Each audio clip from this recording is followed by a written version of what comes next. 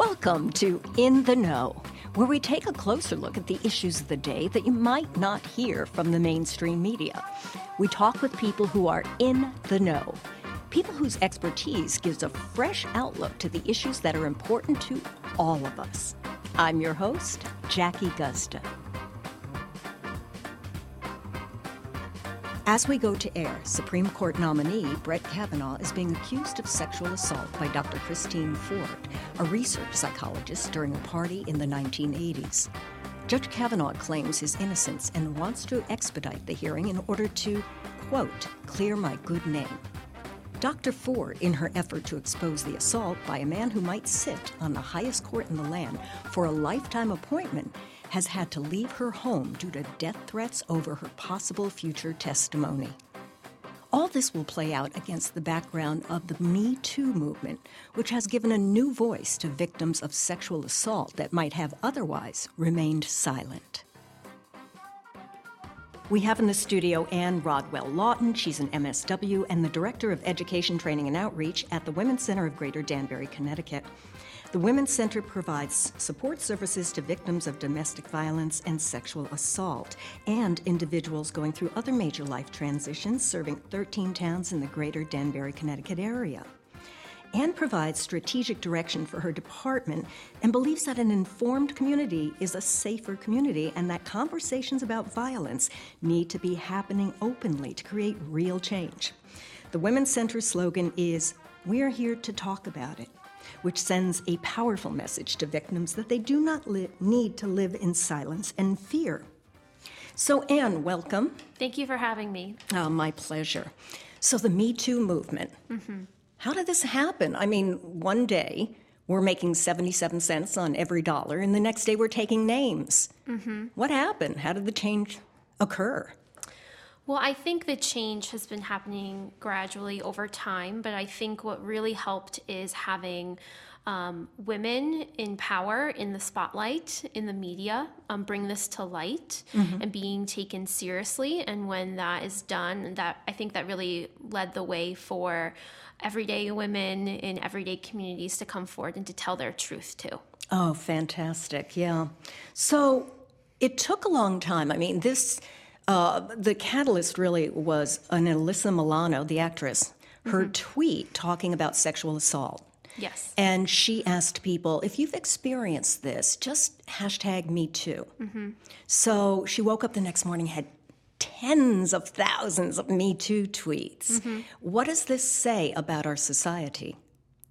It says that sexual violence and sexual harassment is a pervasive, systematic problem, and that millions of individuals have been impacted by this, and that we have to be taking this seriously. And in fact, over 6 million tweets have gone out about Me Too. So millions and millions of people are being involved in this movement and in this conversation. Wow. Yeah.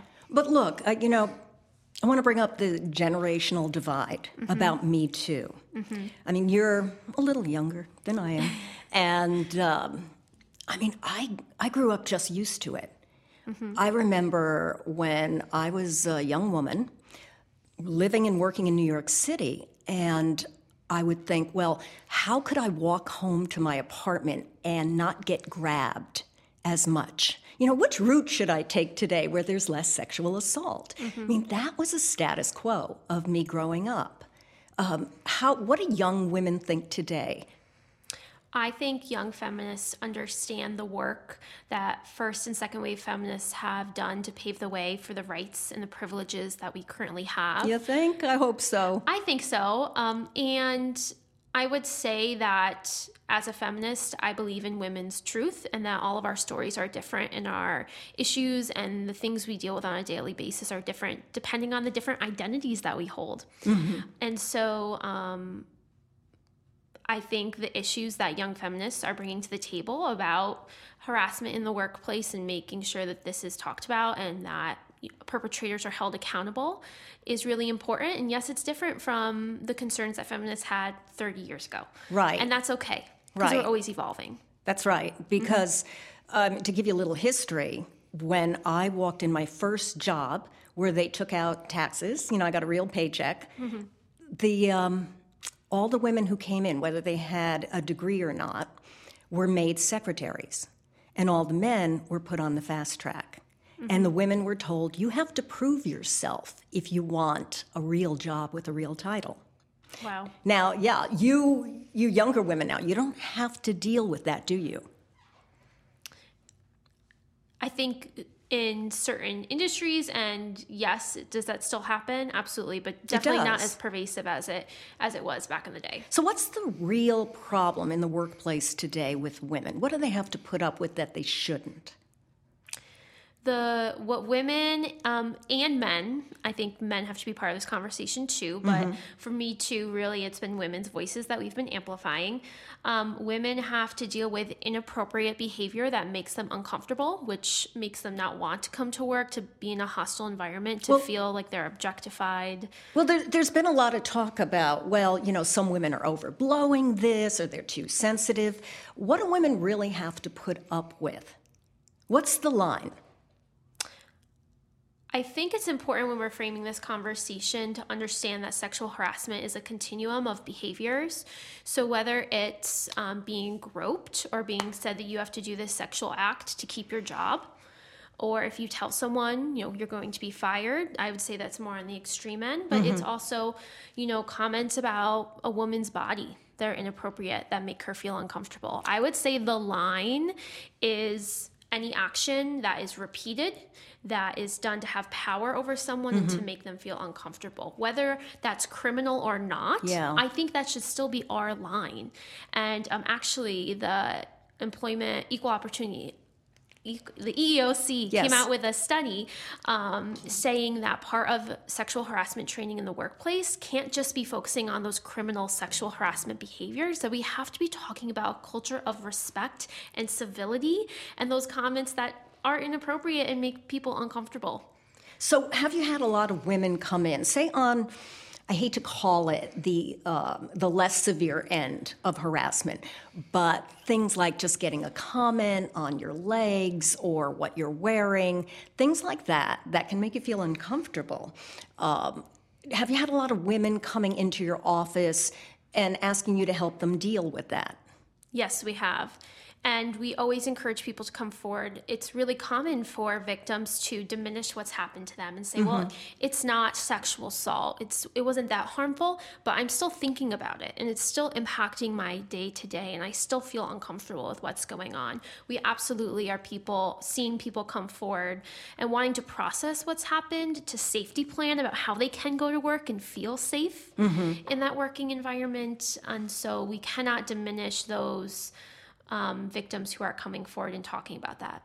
Wow. You know what? I can say that I've experienced, I think that if we threw a stick in a Zumba class of women, that they would all say that they had that experience. But why do we do this at women? Why do we say, well, it's not really that bad? Maybe I could have not encouraged him. Maybe I could have covered up a little bit. Why do we make excuses like that? I think it has to do with rape culture. And we have a culture where we are consistently always focusing on victims and their behavior and what they could have done. And we have to flip the conversation to talking about perpetrators and their behavior. So the big question now is how? That we'd have to change a culture. And that is not an easy, nor is it a quick thing to do. Yes, but I always like to remind people that we have changed culture and social norms. So ones that come to mind is smoking, right? 30, 40 years ago, smoking was okay in restaurants. It was really culturally acceptable. And now, not so much. That's true. Also, my mom and grandparents have talked about car seats. Not car seats, seatbelts in the car, right? And how people didn't use their seatbelts. It wasn't cool to do that, but now most individuals do and understand the safety behind it. We have changed social norms over time, and it is possible. It just sounds like a big thing. I'll give you an example. I live in New York City, where I have a long subway ride, where I used to work in Manhattan. And as a professor, I was sitting with one of my students who was not a very evolved or aware gentleman himself. He used to not to his knowledge at all, he was not aware, but he used to be sexually, verbally harassing the girls in the class where they would complain to me. And I was trying to explain it to him and say, you really shouldn't do that. And he was like, well, why not? I mean, everybody does it. So what that said to me is that we'd have to go into his neighborhood and change the attitudes of all those people that influenced that young man. And I'm not quite sure how we could do it. So in your office, what tactics do you have now to start that change? Well, we really believe in prevention education and working with the young folks of our community to create those changes in social norms from early on. So we work in all of the local school districts in the area, starting in pre-K all the way through 12th grade. Pre-K? Yes, talking about respect and boundaries, which then translates into relationships as an adult, right? Yes. And so part of that conversation is talking about social norms around gender and the objectification of women in middle schools, talking about the images that we see of women and men. What does that mean? Because those beliefs and ideas about how we are supposed to behave and what relationships look like in our society, those beliefs and attitudes lay the foundation for sexual violence to happen. So we can't just be talking about the behaviors, we have to be talking about these social norms and attitudes that we have. Well, okay, so I'm glad that you all are doing that, and I'm sure that's going on across the country. Yes. What about the old people? Are they just hopeless? I mean, right now we have a 71-year-old president who, during the debates, called the only female candidate, said that she was, I think he was numbering women by their looks. And I think he called her a 4 out of a 10. I mean, she had a good comeback. But what can we do if the leader of our country is judging women by their looks and using pejorative terms like, I'm sure the audience is familiar with this. It became, the P word that was, it was adopted by the Women's March.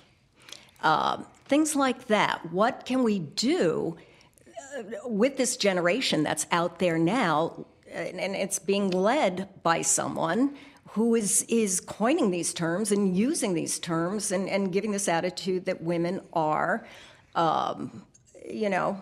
little kitties? Yes, so first, my response to this would be the same regardless of what side of the aisle our leader is on, and focusing on the behavior, not necessarily the politics behind it. Oh, sure. I think we took down a couple of Democrats, too, right? Yes. Al Franken, yes. Gone. Yeah. Yes, this is impacting both parties. And so I would say clearly a message is being sent about beliefs about women and how women should be treated. And I think the media has been doing a good job of saying that this is unacceptable, that these aren't words that we should use to describe women. I would say that what we can do is have these conversations in our day-to-day lives. It's ground level. It's ground level. Talk to your children about the words that people are using and what they're seeing in the media and saying, but in this house, in this community, those words aren't okay. We're not going to treat women or men in this way and objectify women in this way. Okay, that sounds great. Let's talk about the Aziz Ansari case. Yes. Right? A young woman went on a date with him, and she's 10 years, something like that, younger than him. He's a celebrity. She's not. They texted each other for a week. They went out on a date. And by reading that article, he really was pushing too hard.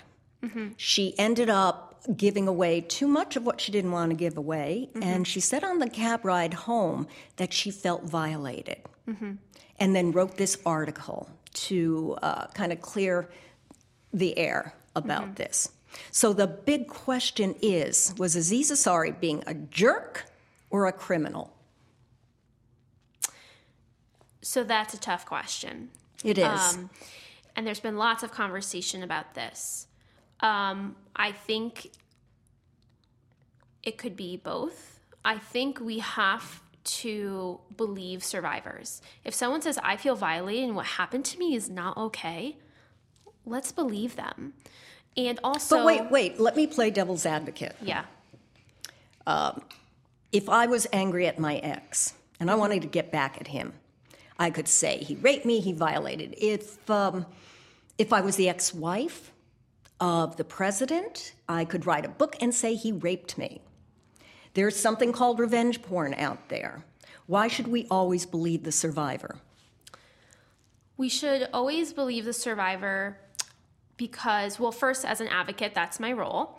I do believe in due process. I can be for survivors' rights and justice for them while also saying that I don't want people to be falsely accused, right? Both of those things can happen. But what's really important is to recognize that really is a myth that we have in society that victims are falsifying their assault.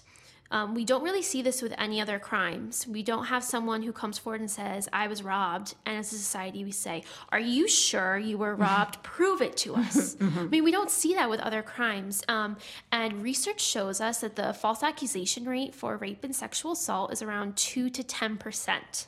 Okay. And that is about the same false accusation rate for other crimes. So we do not see, data doesn't support the fact that sexual assault and rape have high false accusations. Okay. And so I think why we think that is happening, though, is because that's what the media is going to focus on. When there is a true false accusation and someone is accused and they did not commit that crime, of course we are going to be talking about it because we should be talking about it. We should. But we're not talking about when someone is accused and is convicted, right? That's not what the media is going to be focusing on. That's not as big of a story. There's not going to be as much hype around that. They're going to want to talk about when there are false accusations. Well, one of the things that you do is look for a pattern. Mm-hmm. In other words, if you remember Roy Moore, he was running for the Senate down south, and he had a number of accusers from, young women, 14 years old, 12 years old, accusing him of when he was the district attorney down there, and he was in his 30s, of sexual assault. What do you think of that? I mean, if there is a number of people accusing you, is that more proof? Is that enough proof? I think if multiple people are coming forward, then we have to be taking that seriously. Research does show that only a small percentage of men commit rape and sexual assault in our society. What percentage about? So it depends. Like 10%, I would say, actually commit these crimes, but it's those 10% that are repeatedly committing these crimes. They're not being held accountable. Wow. And so we do know that that rapists and people who sexually assault others often do it to multiple individuals until they are going to be held accountable, that we have to challenge that behavior. And so I think it's very telling if multiple people come forward about the same individual and that we have to be believing their story. All right, so we have that 10%. Yes. And those are the criminals. Those are actual, hands-on assaulters. So that leaves 90% of the rest of society that perhaps isn't behaving so well. So what's your prediction for the future? Right now, women are still making less than men on the dollar. Right now, they're still putting up with verbal harassment. Sometimes, like as you said, the groping in the workplace. And as that article came out about Aziz Ansari, guys are still acting like jerks on dates.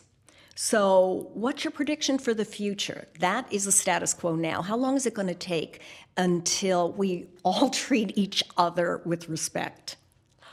Oh, that's a very difficult question. But what's your take? I mean, what do you foresee for the future? Can it really happen? I know you're working for it, but can it happen? I think it can. But I think a really big piece of this is making sure that the criminal justice system and the legal system also holds individuals accountable.